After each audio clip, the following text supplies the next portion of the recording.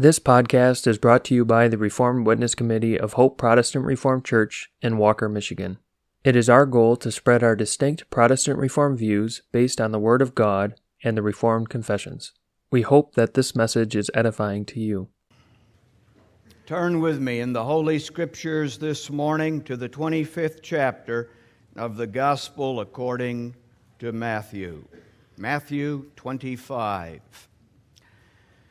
We begin our reading this morning at verse 14 and read through verse 30.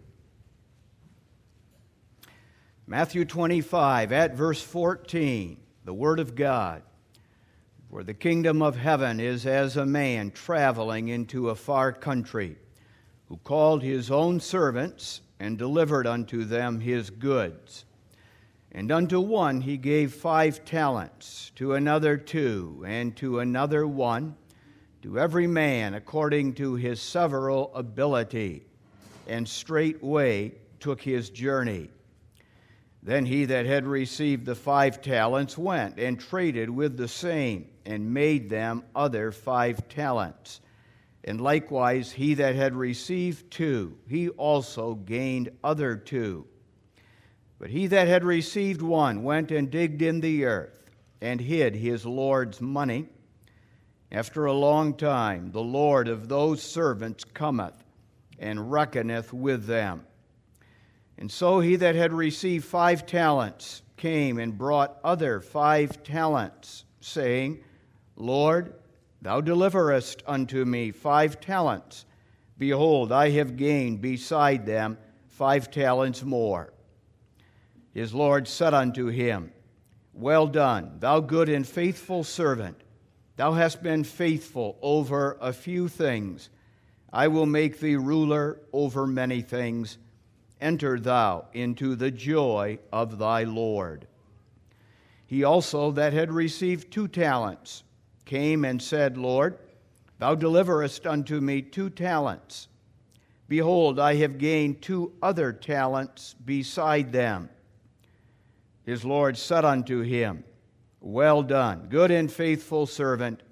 Thou hast been faithful over a few things. I will make thee ruler over many things. Enter thou into the joy of thy Lord. Then he which had received the 1 talent came and said, Lord, I knew thee, that thou art an hard man, reaping where thou hast not sown, and gathering where thou hast not strawed. And I was afraid, and went, and hid thy talent in the earth. Lo, there thou hast, that is thine. His Lord answered and said unto him, Thou wicked and slothful servant, thou knewest that I reap where I sowed not, and gather where I have not strawed. Thou oughtest therefore to have put my money to the exchangers, and then at my coming I should have received mine own with usury. Take therefore the talent from him, and give it unto him which hath 10 talents. For unto every one that hath shall be given, and he shall have abundance. But from him that hath not shall be taken away even that which he hath. And cast ye the unprofitable servant into outer darkness. There shall be weeping and gnashing of teeth. There ends our reading of the Word of God this morning. May the Lord bless our reading of the Holy Scripture. I call your attention this morning to Lord's Day 42 of the Heidelberg Catechism, the Catechism's explanation of the 8th commandment. The 8th commandment is, Thou shalt not steal. Reading Lord's Day 42, question and answer 110. What doth God forbid in the 8th commandment? God forbids not only those thefts and robberies which are punishable by the magistrate, but he comprehends under the name of theft all wicked tricks and devices whereby we design to appropriate to ourselves the goods which belong to our neighbor, whether it be by force or under the appearance of right, as by unjust weights, ells. The ell is an Old English unit of measurement. An ell is an arm, the length of the arm. That's why the bend in the arm is called the elbow. The ell was a unit of measure about 40 to 45 inches, and it was used especially in measuring textiles. Ells, measures, fraudulent merchandise, false coins, usury, or by any other way forbidden by God, as also all covetousness, all abuse and waste of his gifts. But what doth God require in this commandment? That I promote the advantage of my neighbor in every instance I can or may, and deal with him as I desire to be dealt with by others. Further, that I faithfully labor, so that I may be able to relieve the needy. Thou shalt not steal. In form, the eighth commandment is negative. It forbids something. It forbids theft, all taking of another man's goods or property, whether by force, by fraud, or in any way without his consent. But not only is the eighth commandment negative, as much as a certain kind of behavior is forbidden by the eighth commandment, the eighth commandment enjoins upon us a positive calling. Not only are we not to take to ourselves the goods of our neighbor, but we are properly to use those goods that God has entrusted to us.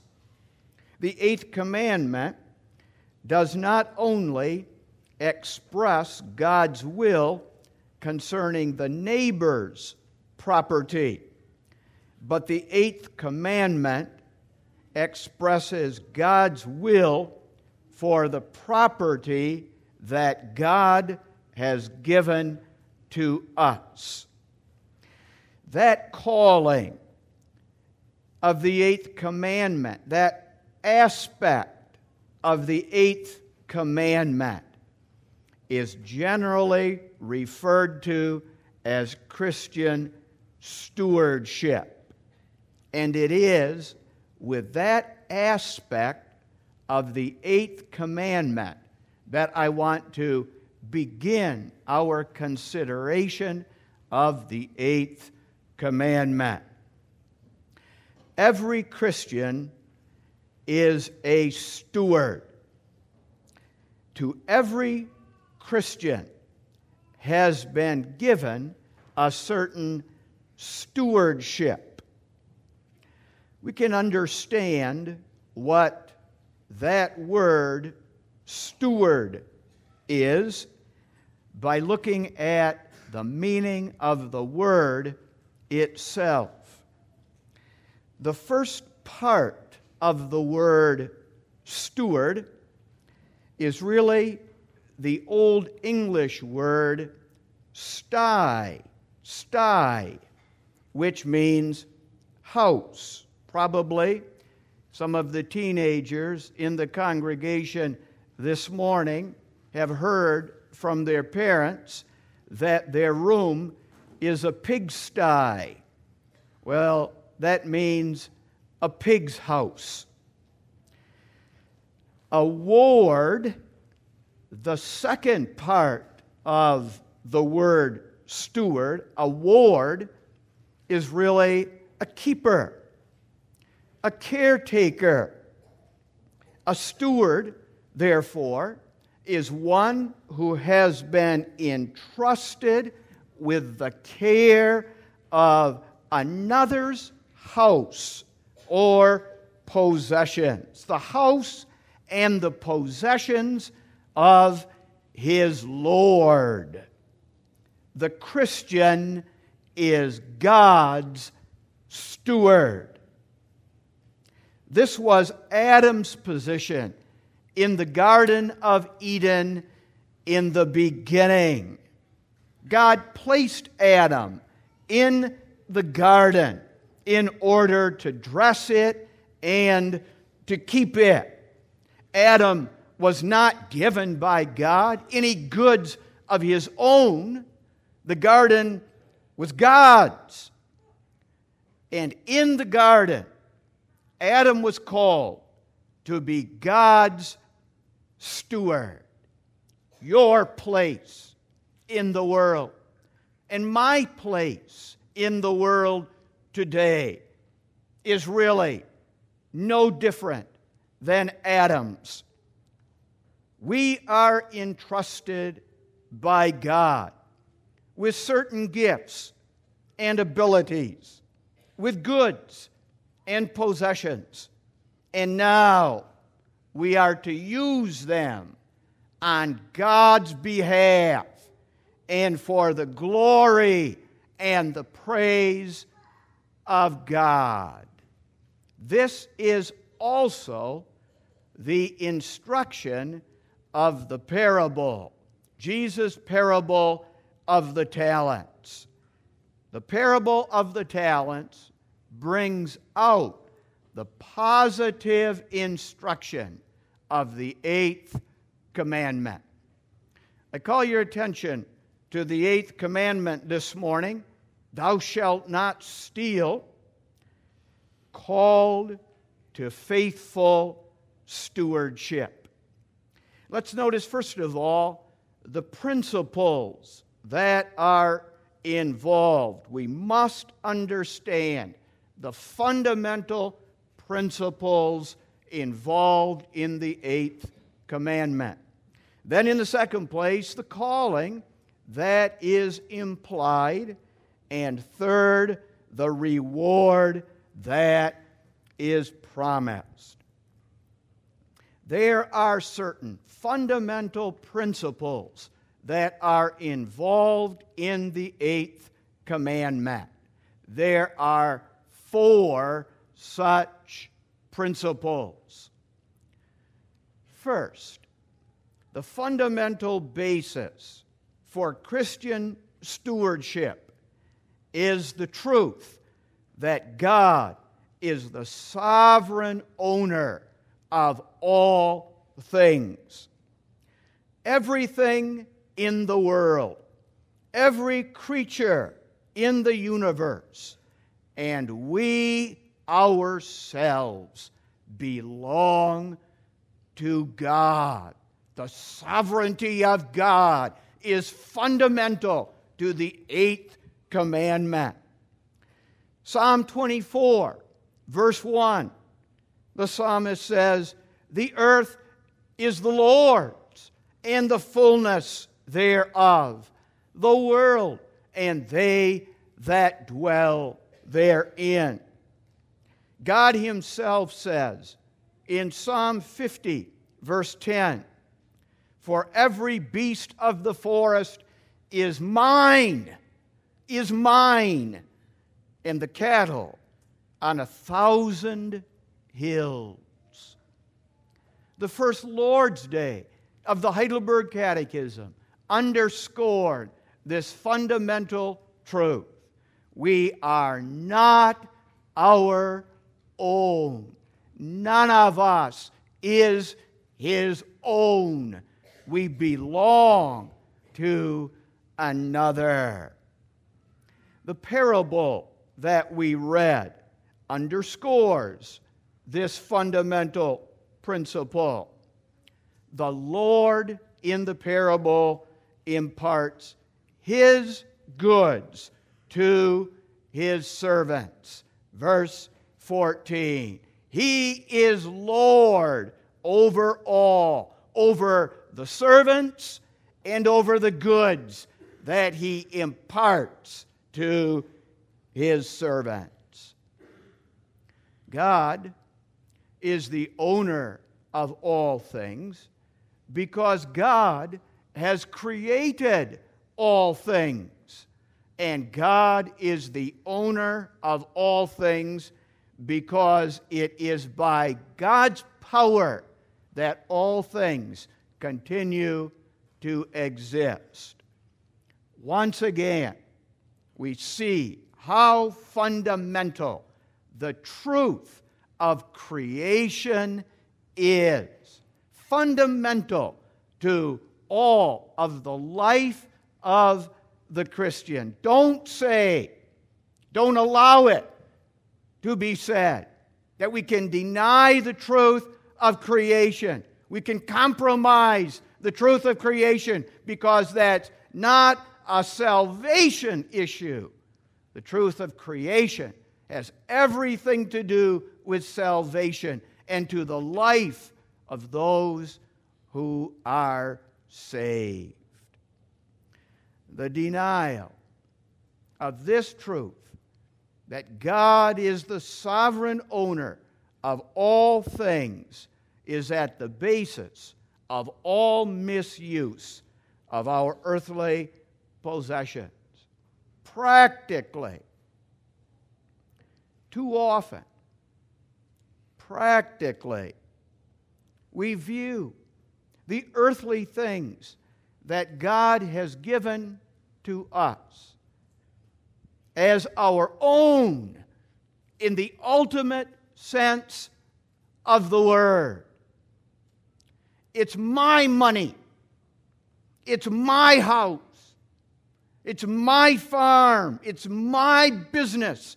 It's my property. It's my job. It's my car, my food, my clothes. No, it's not. Emphatically, no, it's not.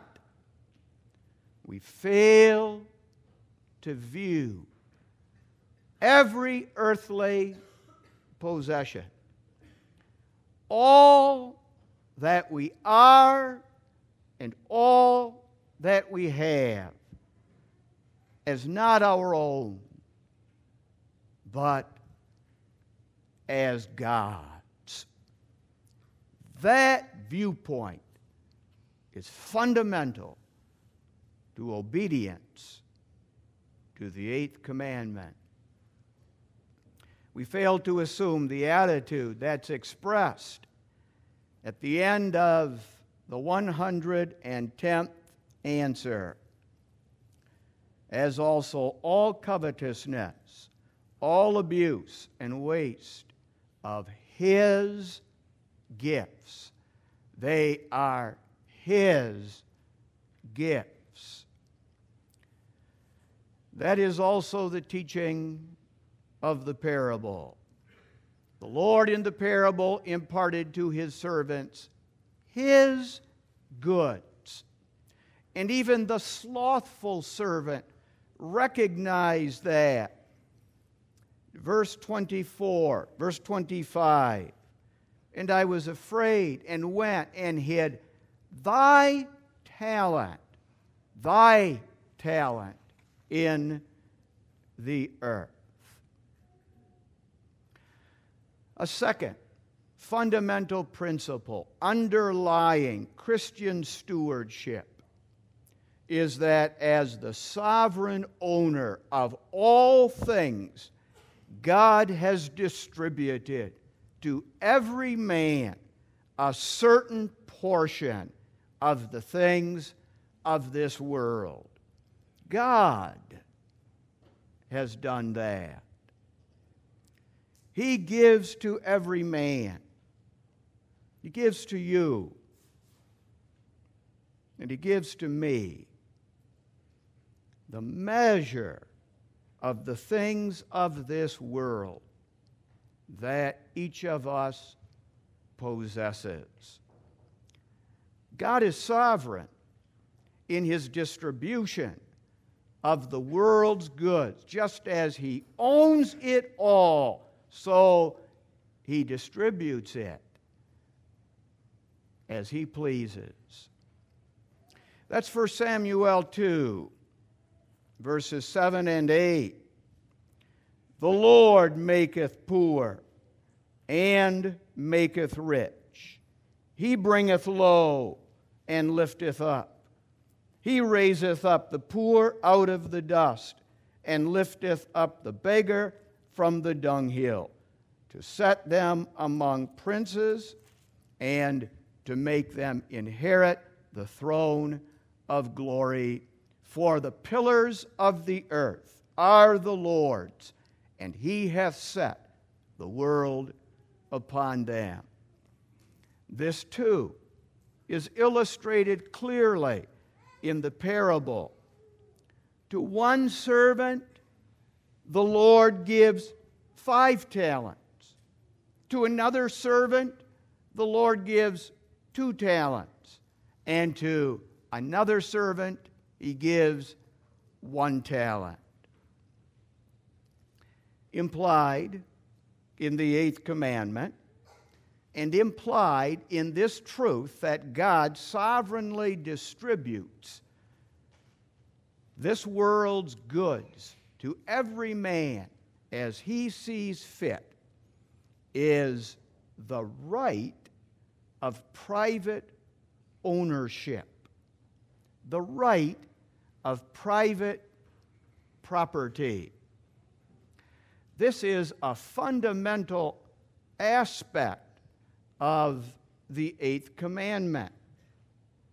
What's yours is yours, and what's mine is mine. And I may not take from you what God has given to you, and you may not take from me what God has given to me. That's stealing. The sin that is forbidden in the 8th commandment implies the principle of private ownership. The 8th commandment dignifies the right of every Christian to possess personal property, the right to own what is lawfully his, the right to possess the fruit of his labors, his hard work, the right to enjoy the yield of wise investments. All this is implied in the 8th commandment. And this is how we must live in the covenant, and how we show ourselves to be God's covenant people. The 8th commandment is a matter of God's covenant. We must see that, and we must never forget that. That's what's at stake in the 8th commandment. God's covenant. We are God's covenant people, and we are called to live as the covenant people of God. This explains all of the warnings found in the Old Testament against stealing. There are many of them.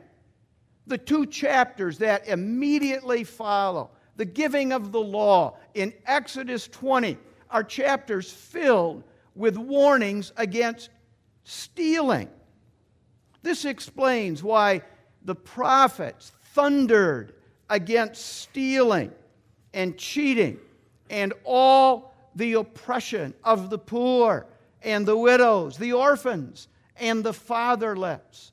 This explains the strong language that is used and why the Old Testament says that God hates, He hates stealing, robbery, and oppression.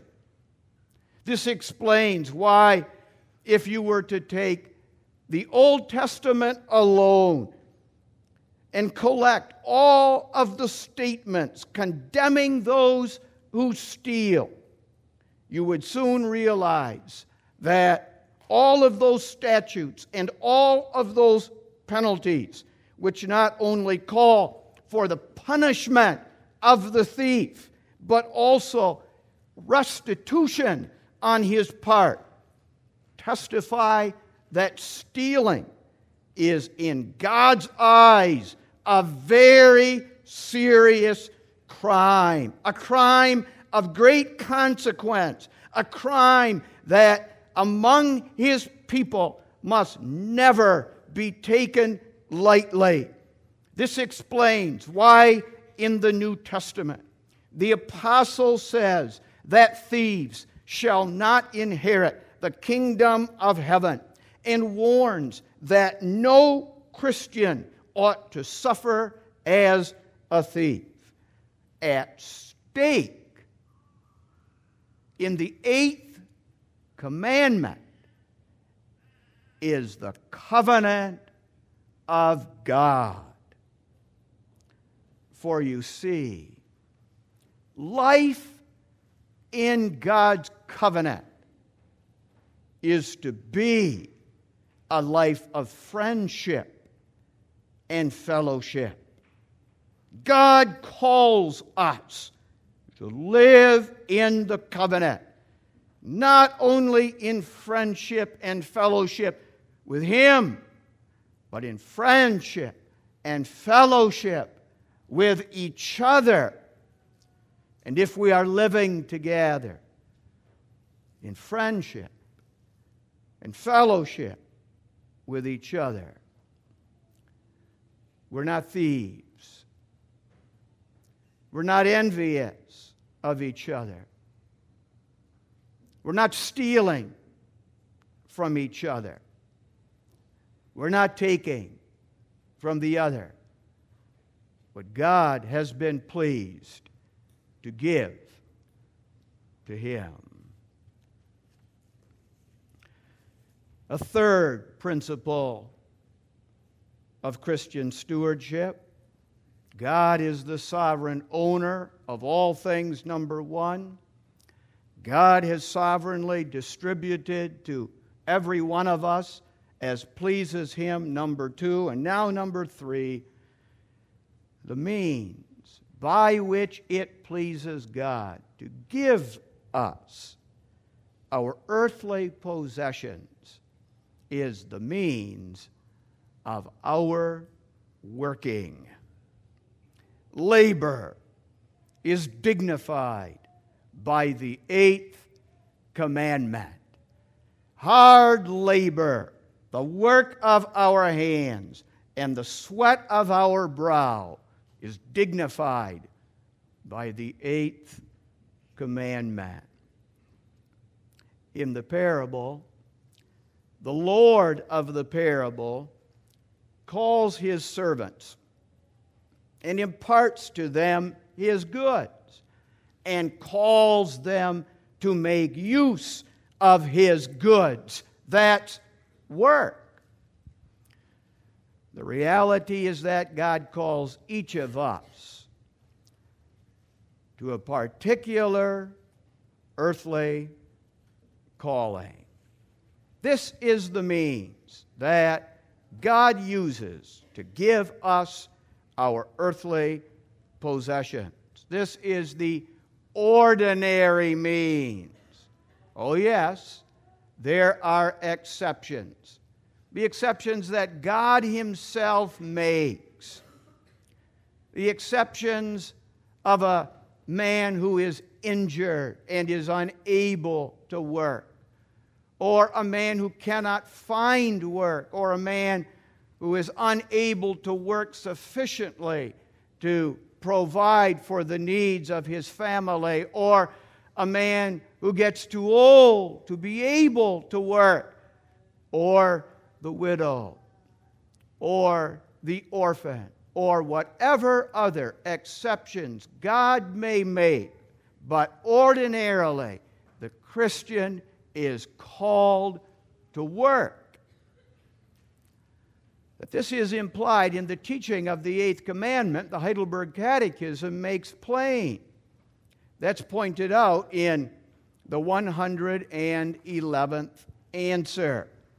That I promote the advantage of my neighbor in every instance I can or may, and deal with him as I desire to be dealt with by others. Further also, that I faithfully labor.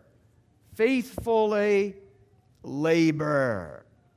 The apostle in Ephesians chapter 4, verse 28 says, let him that stole steal no more, but rather let him labor, working with his hands the thing which is good, that he may have to give to him that needeth. Over against stealing, the apostle places work. Let him labor. In 2 Thessalonians 3, verse 10, the apostle says that if a man will not work, if he refuses to work, if he's lazy, neither should he eat. It is God's will that we receive our earthly possessions, not by stealing them, but by working in order to have them. Every Christian must take this will of God seriously. The servant, the wicked servant in the parable, is called by his Lord in verse 26 a slothful servant. Thou wicked and slothful servant. Slothful means lazy. He was lazy. He did not work when he should have worked. Every Christian must take this will of God seriously. But then,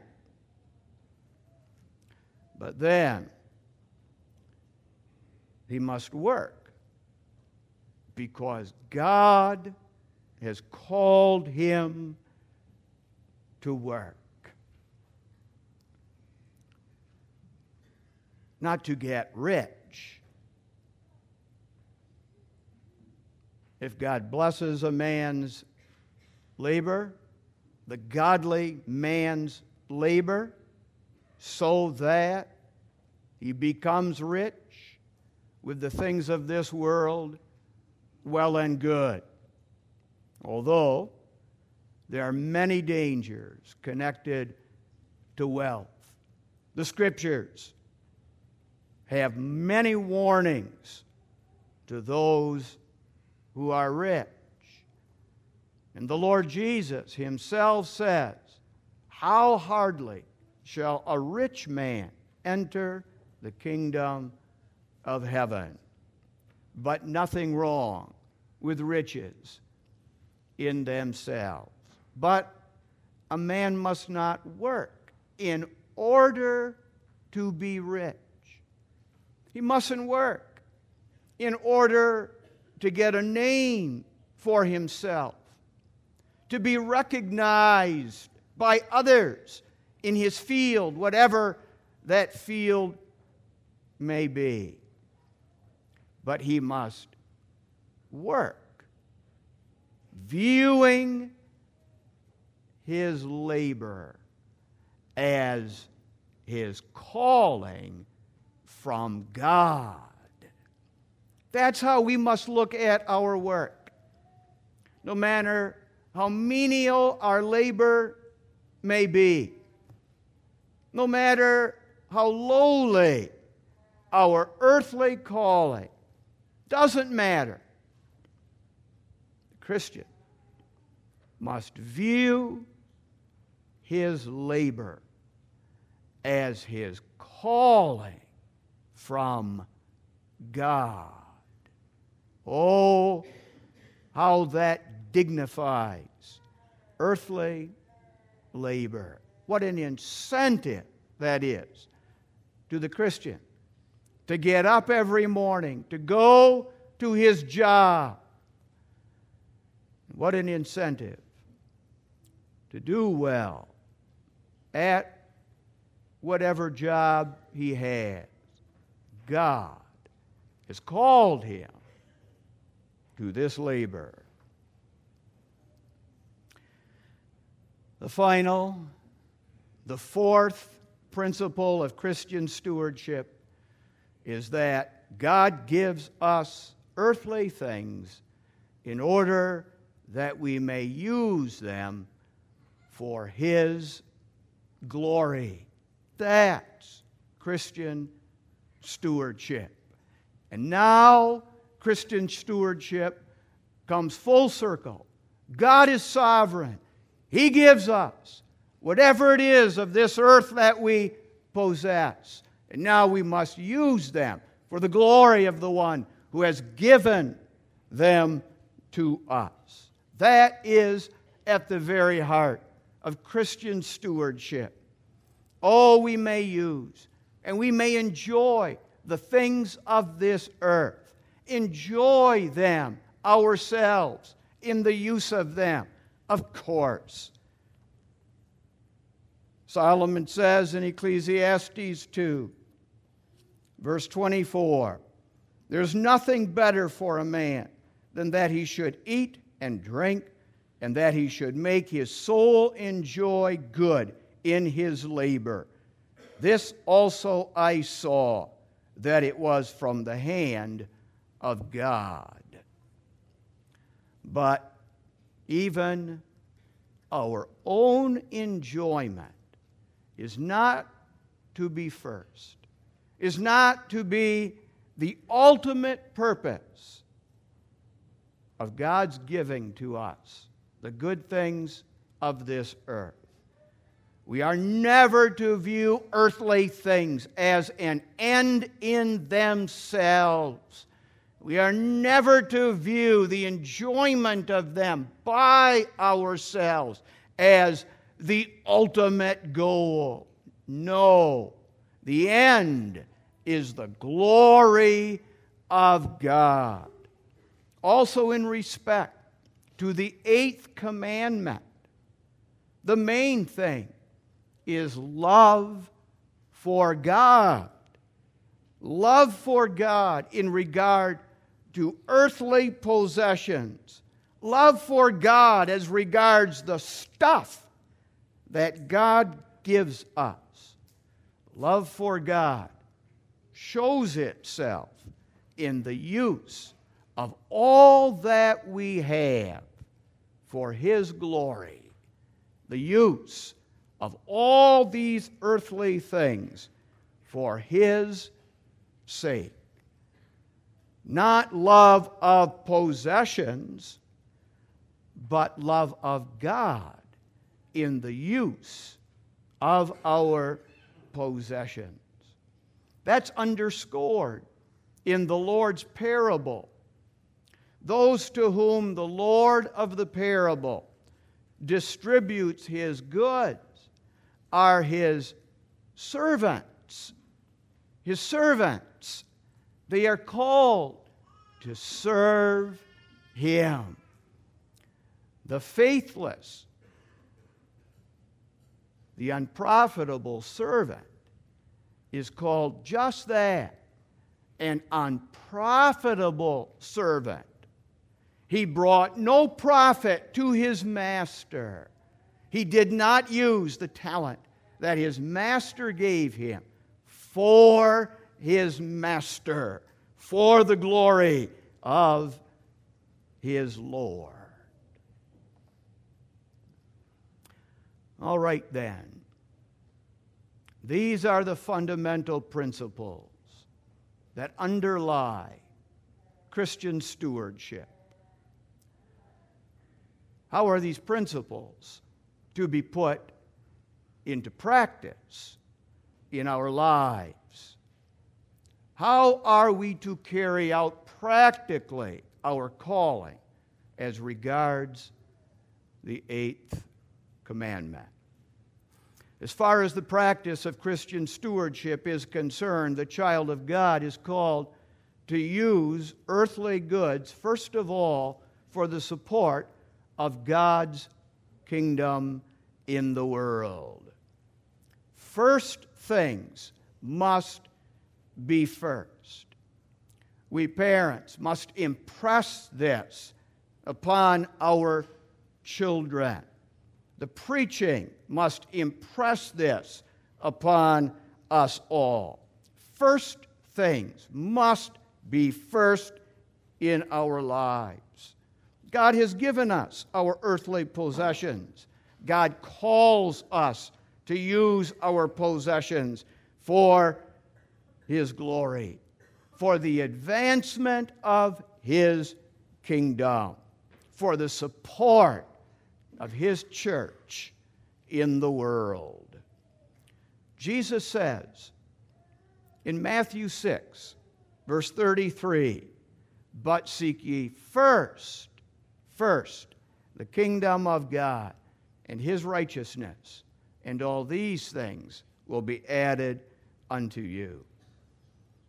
The very worst form of thievery is that we rob God. The Bible talks about that.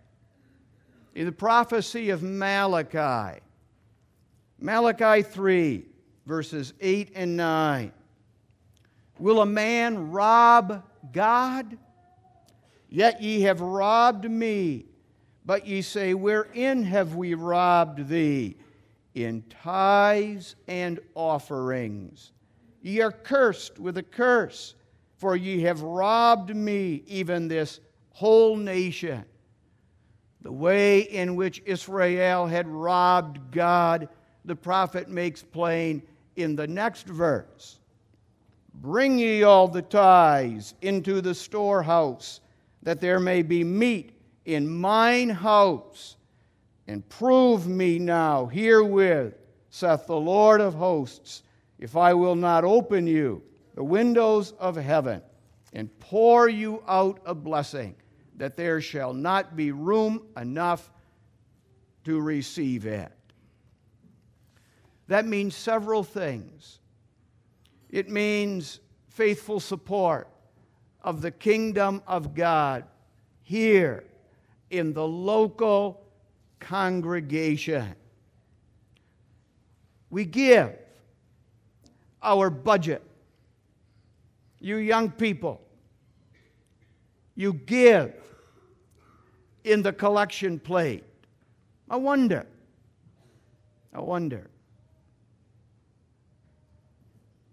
how much you spend on yourself in a week. Just in your own entertainment and in enjoyment, in buying clothes, in comparison with what you drop in the collection plate on a Sunday morning. The eighth commandment calls us all to the support of God's kingdom in the local congregation. It means faithful support of the kingdom of God in the denomination. Faithful support of the causes of missions and the cause of the training of young men in the seminary. And God's people do. I must say that God's people do support the cause of the seminary. That's the aspect that I experience, and I am thankful for that. It means faithful support for evangelism and church extension. Included here is faithful support of the Christian schools, our elementary schools, our high schools, so that we give in order that our children may be brought up on the fundamental truths that we confess and that are dear to our hearts. Too often, we must confess, first things are not first in our lives. Too often, our own little kingdom comes before the kingdom of God.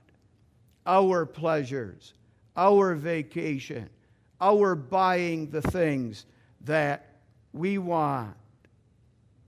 The practice of faithful Christian stewardship means that God and God's kingdom come first in our lives.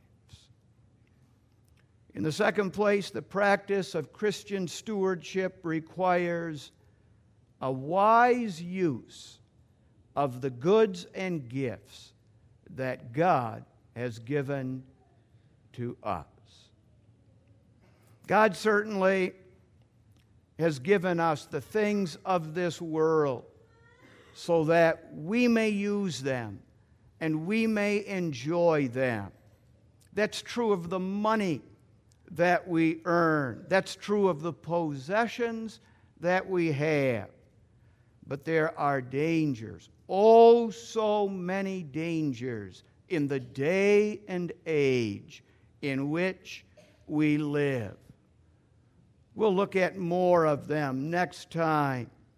But at least that we recognize this morning that there is always the danger of putting pleasure and recreation before necessities.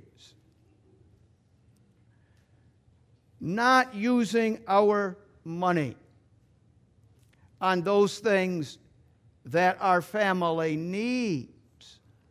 Not paying the bills, but living altogether above our means. Living extravagantly. Making purchases that are altogether unnecessary. Not living within a budget. So much, sadly, so much of the work of our deacons these days is with those who have gotten themselves into financial trouble because they have not lived in obedience to God's will as regards Christian stewardship. This is illustrated too by the unprofitable servant. He hid his talent in the earth. Verse 25. He squandered. He wasted what God gave him.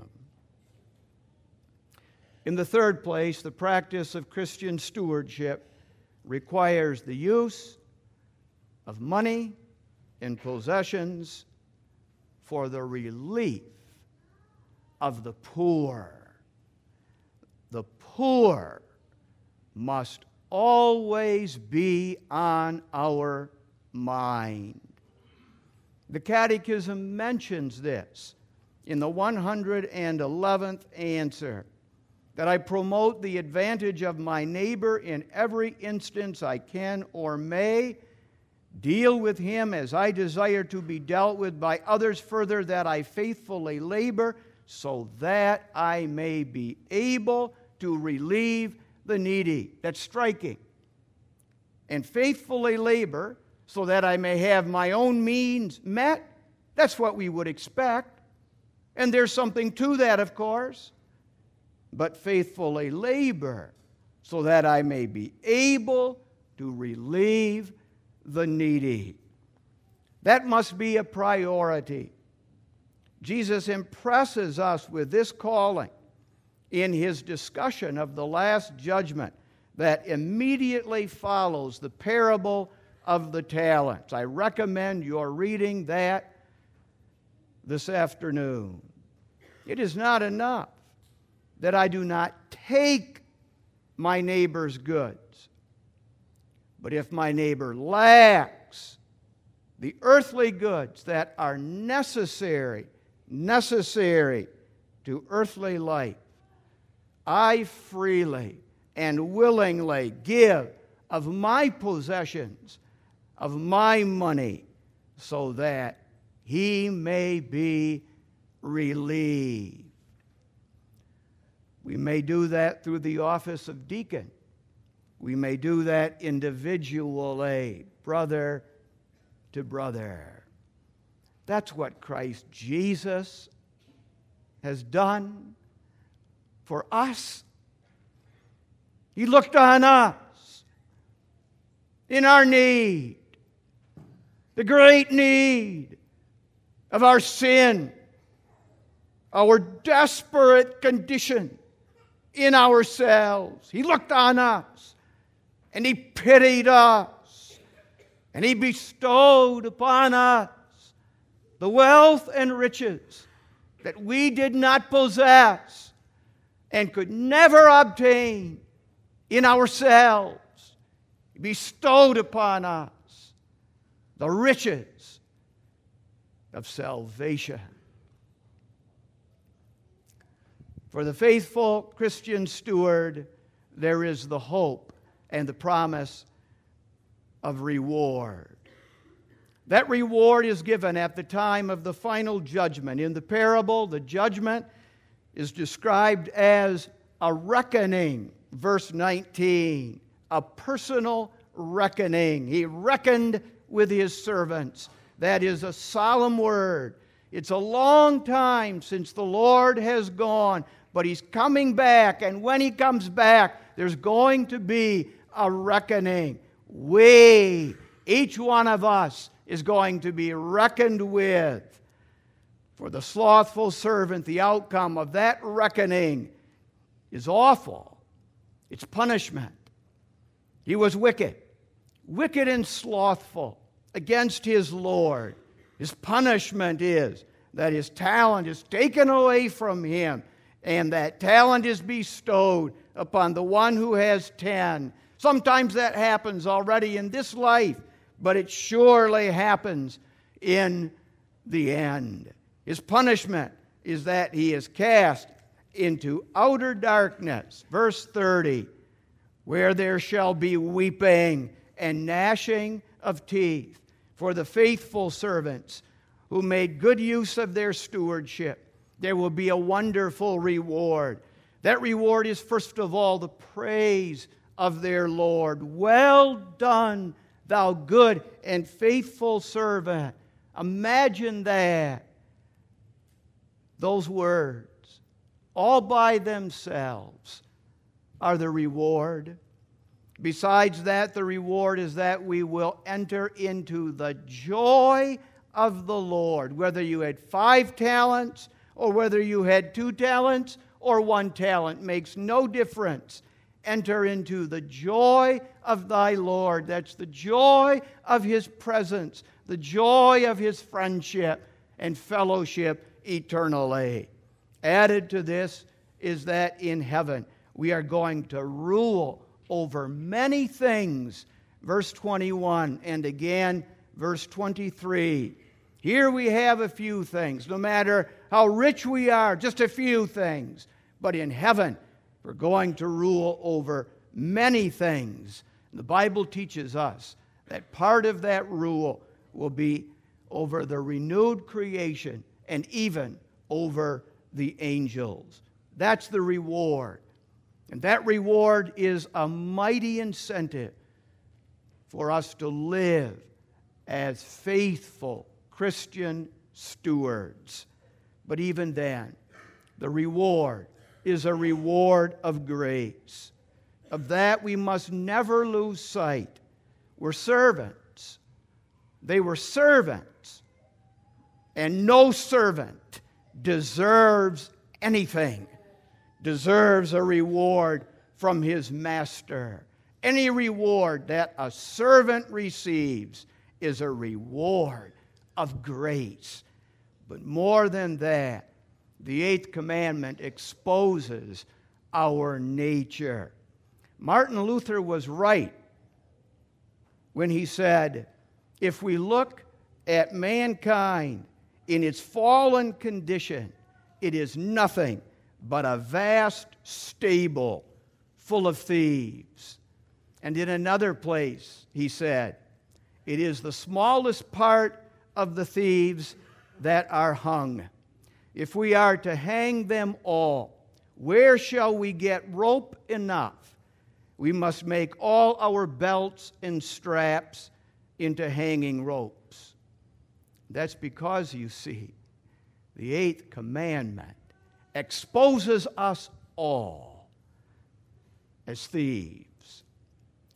But by the grace of God, in the cross of Jesus Christ, there is forgiveness. Forgiveness for such a thief as you, and forgiveness for such a thief as me.